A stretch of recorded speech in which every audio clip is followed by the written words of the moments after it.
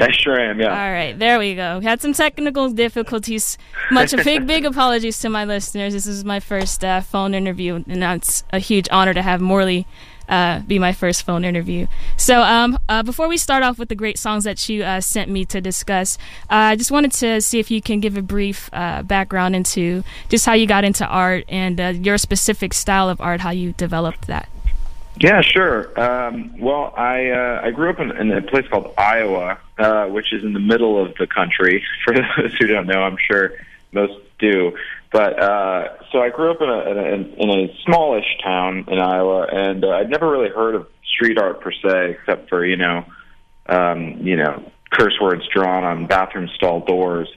And so then when I went to college in New York City, I went to a place called the School of Visual Arts, and I started seeing street art everywhere, from graffiti to, wheat pasting stuff and stickers and things like that. And I just got really excited by it because it was, I think the main difference between street art and traditional art is that as opposed to sort of trying to constantly ask an audience to come into your environment and see, something that you've made, you're really bringing your work into a person's environment, into the world's environment. Right. So that just got me really excited. And so I decided to start doing it in college while I was there, and I started with, stickers and things like that. And then when I moved out to Los Angeles, it just kind of grew and has continued to grow. So now I put posters up that have these slogans, different things that I've written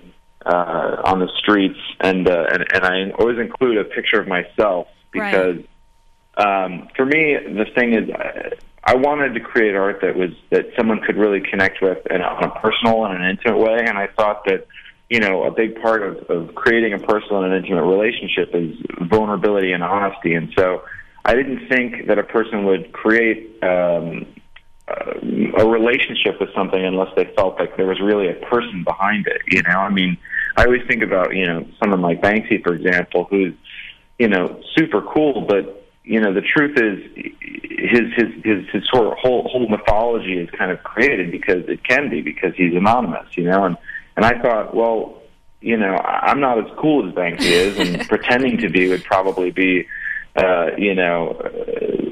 would just sort of blow up in my face, I think, Yeah. So I decided to sort of really stand behind the words that I was putting up in a literal and figurative way. So yeah, that's sort of, I guess, my work in a nutshell, I guess. Yeah, I think it's really cool that you can be transparent by putting yourself up with your artwork so people can see what you look like. It's ruling out that anonymous thing and just showing people who you are. Yeah, it's funny though. It never occurred to me when I really started that it also creates a way of people really being able to sort of communicate back. There's a very specific kind of rejection when you write something that's sort of very uniquely something that you're going through emotionally, and someone draws a penis across your face or something like that. Okay, can we start off by choosing one of the songs that you chose to play? Sure. All right, here we go. All right, so what made you choose that song specifically? Well, for me, Beulah has always been one of my all-time favorite bands, especially bands to see live. That song has just always been a huge favorite of mine. I just love the sort of slow build, and the anticipation is amazing with that song. And it's funny because there's some bands that I think make you really sort of like allow you to kind of be your goofy self, and every time I would see them live, I just would felt like I turned into a different person, I wasn't afraid to sort of dance and enjoy the music. And there's actually a tour documentary that they put out where unbeknownst to me was filmed, because at the end they would invite people onto the stage to dance along with their music, and so I was like, oh my gosh, I'm there, and that's what I looked like. Oh my gosh, it's ridiculous looking. So they've always been one of my favorite bands. Yeah, I really like the horns in that. That's like when I just played it yesterday to see what it sounded like. It just sounded, kind of silly and kind of fun, especially with those horns. Yeah. In case you guys are wondering, that was, you said Beulah? Yep, Beulah with their song Emma's Emma Blowgun's Last Stand. From their album When Your Heartstrings Break. We're going to play another song that Morley has chosen by Archers of Loaf, and I have a question just about what the meaning of the song is, so we're going to play a clip of that really quick. Cool. So I was wondering, is that song like a dig at the music industry? I had to play a radio edit, obviously. No problem. Yeah, but it's interesting is that I would actually say that band Archers of Loaf, they're one of those bands where I'm not sure if I've ever completely understood any of the lyrics in their songs, really, per se. I mean, I think that they're an interesting band because I think that they're one of those bands where the lyrics are kind of like, the words themselves are almost just like the sounds are important rather than the actual meaning of the words. They're just sort of using lyrics as another instrument in a way, which I always sort of related to, like when English-speaking bands get successful in parts of the world where they don't speak English. The people are singing along, and it's questionable whether they know what they're singing along. Yeah. They kind of are just singing whatever the sort of sounds that they hear are, And so I think to me that there's something about that band and the fact that they could create songs where the lyrics became kind of secondary to the mood they were trying to create with each song. Although I think you're right. I think that song does have some, it came out in the 90s, and was all about, I think, the idea of taking something that's, indie rock and kind of like bringing it to the mainstream and what that kind of does and how the sort of corporatization of the music industry can be a bad thing. Right, because I kind of got the vibe that it was about maybe, selling out, because it said some stuff about A&R and, I was thinking about talent scouts and all that, that whole thing of trying to make it big. But, yeah, I really like what you were saying about maybe not speaking the language, but you still feel it.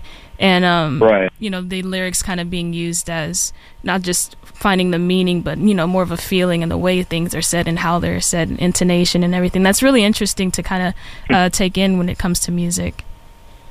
Well, thanks. Yeah, I to me that band, growing up in a smaller town, it's like new music isn't always sort of floating in. You kind of really have to seek it out and find it. My experience with it was that you really kind of, when you find a band that no one else has kind of discovered first for you, and not that no one has ever heard of the band, but just that for me, there was no one that introduced me to the band. I kind of like found them out through sort of, I like this band, and then this band led to this band, and this band led to this band. Yeah. And so, when you find that band, they become so important to you because they're your band. They're the band that you can sort of say, stick a flag in and say, this one's mine. This is part of who I'm going to sort of define myself as. And they were one of those bands for me, and still one of my favorite bands. And the guy, the lead singer, went on to form a band called Crooked Fingers, which is also amazing as well. All right, well, I have to check that out. But yeah, I wasn't sure if it had like a deeper message. I felt like it was kind of a dig at the industry. I'm sure it is. Yeah, so I wanted to kind of see if you had an explanation. So next track is by Less Than Jake. It's called Look What Happened, and it's from the album Borders and Boundaries. So we're going to play that right now. That was Less Than Jake with Look What Happened from the album Borders and Boundaries. Like that ska feel. Yeah. It's funny to listen to it now. It sounds so dated in a way, but still a great song. For me, that song was like an anthem in high school because, again, I grew up in a town that I was sort of, by the time I was 16, 17, 18, I was really itching to get out of it. Right. And so that song really meant a lot for me. It kind of summed up a lot of sort of the experiences that I was feeling in high school. And I think that the interesting thing I discovered was that getting out of my small town and moving to New York was an important experience to me because I thought okay, I'll get out of this small town, I'll move to New York, and once I get there, I'll finally start sort of being the person that I want to be and living the life that I want to live. And I got there and sort of realized I'm the same person. I'm just in a different environment. And so I think that for me, the interesting thing about that experience was was realizing that, becoming the person that you want to be, it's not about just sort of finding yourself in a new environment. It's really about kind of like taking the time to look inside you and sort of say, okay, what is it going to take for me to be satisfied with who I am? And so the beginning of that kind of was one of the important catalysts in really sort of how my art sort of started to take shape, because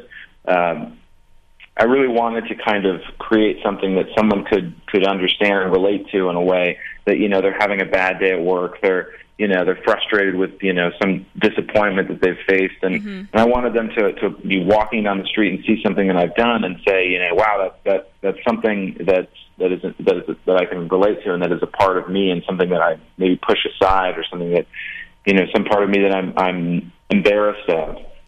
And so I think I know a lot of people can definitely feel that from reading your work with things like Forget How Much It Hurts and Try Again, or We Wear the Same Sun. It's just such inspirational messages like that, or to your humorous ones where you say, I love you because we hate the same things.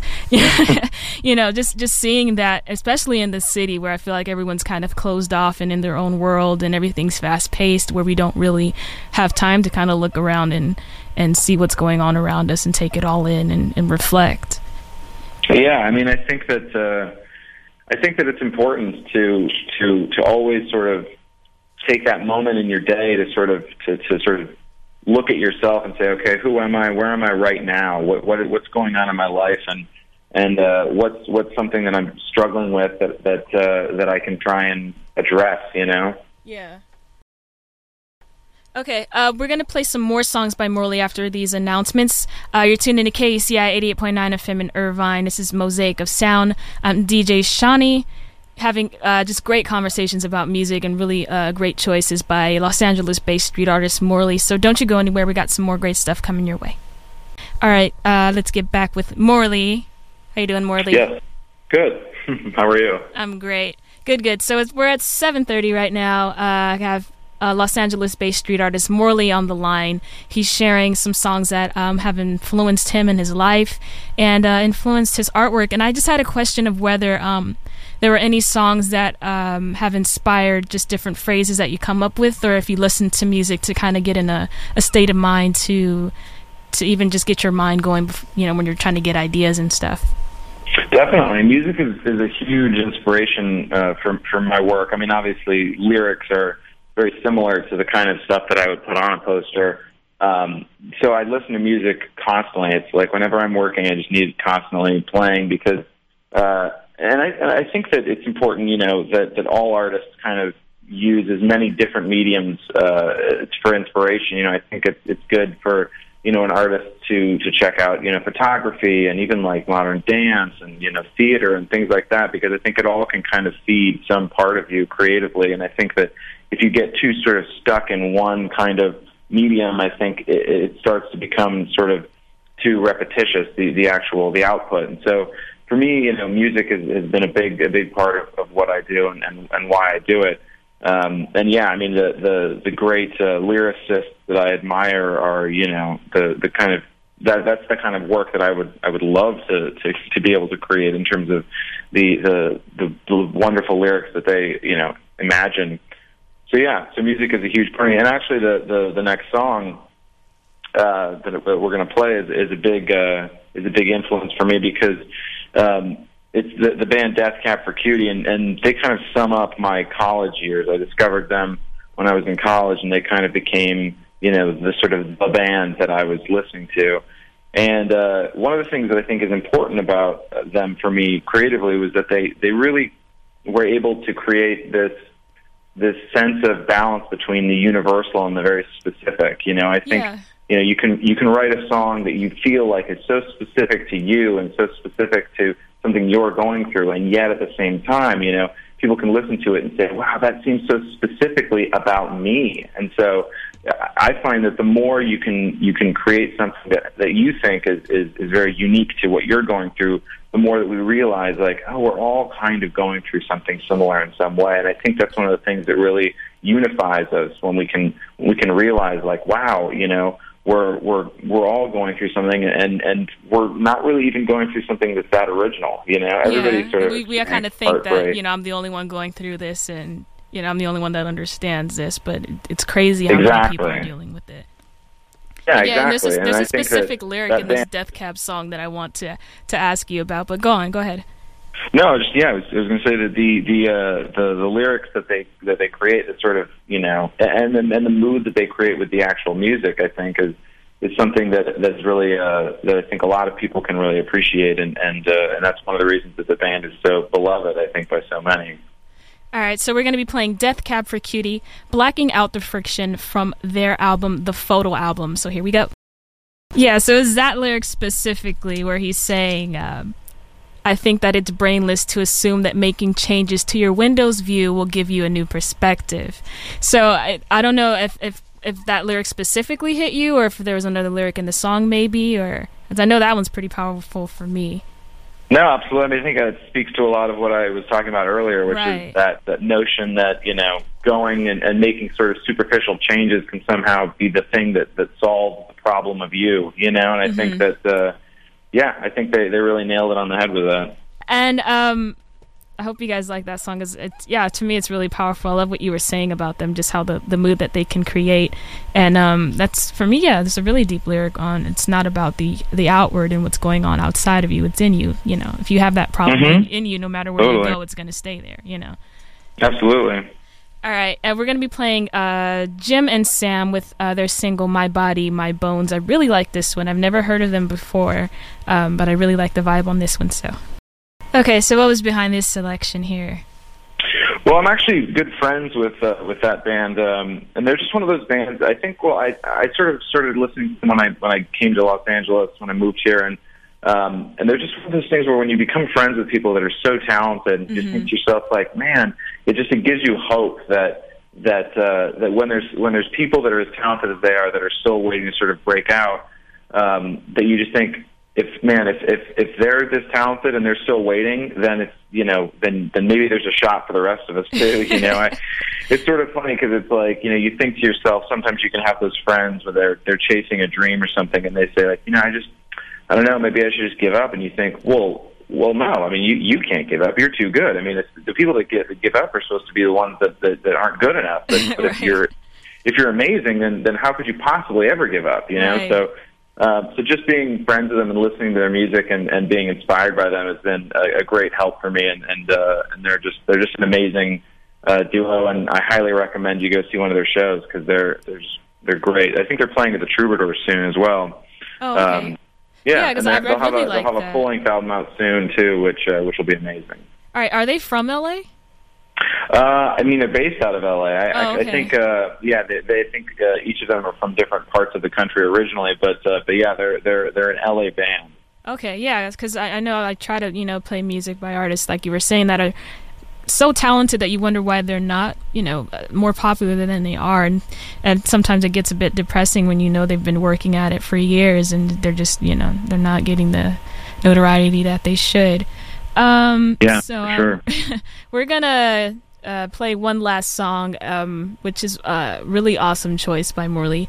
It's a track by Weezer called Only in Dreams. We're going to play a clip of that and just have a discussion on what that song means to him, why he chose it, and so here we go.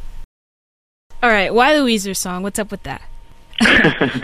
Well, I think that there's, it's funny. I think that there's albums that come along in your life just when you need them. And for me, the Blue Album was one that came along at just the right time and really defined a lot of things for me. And, I was in 7th grade, and, at that time, everybody saw Kurt Cobain as this god and was like, this is what you aspire to. This is the coolest person you could ever hope to be. And I just said to myself, like, there's just no way. I'm just nothing like that guy. Yeah. I mean, I love Nirvana. I love, all of the music of that era, but I never felt like I could ever exist in that universe. And so, when I started listening to Weezer, I was like, this is me. This is I can relate to this. A bunch of guys that are singing about playing D&D in their garage and comic books and sweaters and they write music that sweaters unraveling. The guy's a sort of a dopey looking guy in glasses. Yeah. And I thought, well, that's who I am, and so that was one of those. That song specifically, I feel like was one of those songs that really kind of, I just remember like lying on my bedroom floor in junior high and just like thinking like, this guy gets me. This is really like, he understands my mind. And so for me, that's really what I aspire to with my artwork, is I really want people to look at something that I've done and think like, I'm not alone. I'm not the only person that feels this way. I'm not the only person that struggles with these things. I'm not the only person that needs this kind of encouragement. Yeah. And I think that's why, you know, music and art is so important, is it makes us realize that, you know, we're all in this together and we're all sort of going through this thing called life. And so, yeah, I think that if I can help, you know, do that and sort of give that relief in any sort of way, then I consider it an honor. Yeah, I just think what you do is beautiful. The message behind it, and, you know, just your motives for doing it just seems so genuine and real. And I think so many people can see that and resonate that. I don't know if you'll know, you know, just how much you've reached people who have gone through some, you know, really dark things and, you know, personal things. And the fact that you can just kind of go out and do something and see how many people can relate to what you do is awesome. And I just want to thank you for calling in at 7 a.m. To share your songs, to share you know just your heart with the listeners. It's much appreciated, everyone. This is Los Angeles-based street artist Morley phoning in for KUCI 88.9 FM in Irvine. Mosaic of Sound. Oh, hey, that's LA for you. Mosaic of Sound. I'm DJ Shaunie. Morley, you have a beautiful Tuesday, a beautiful day, beautiful morning, and thank you so much for your support and just for reaching out, and I really appreciate it. Well, thank you. It was an honor.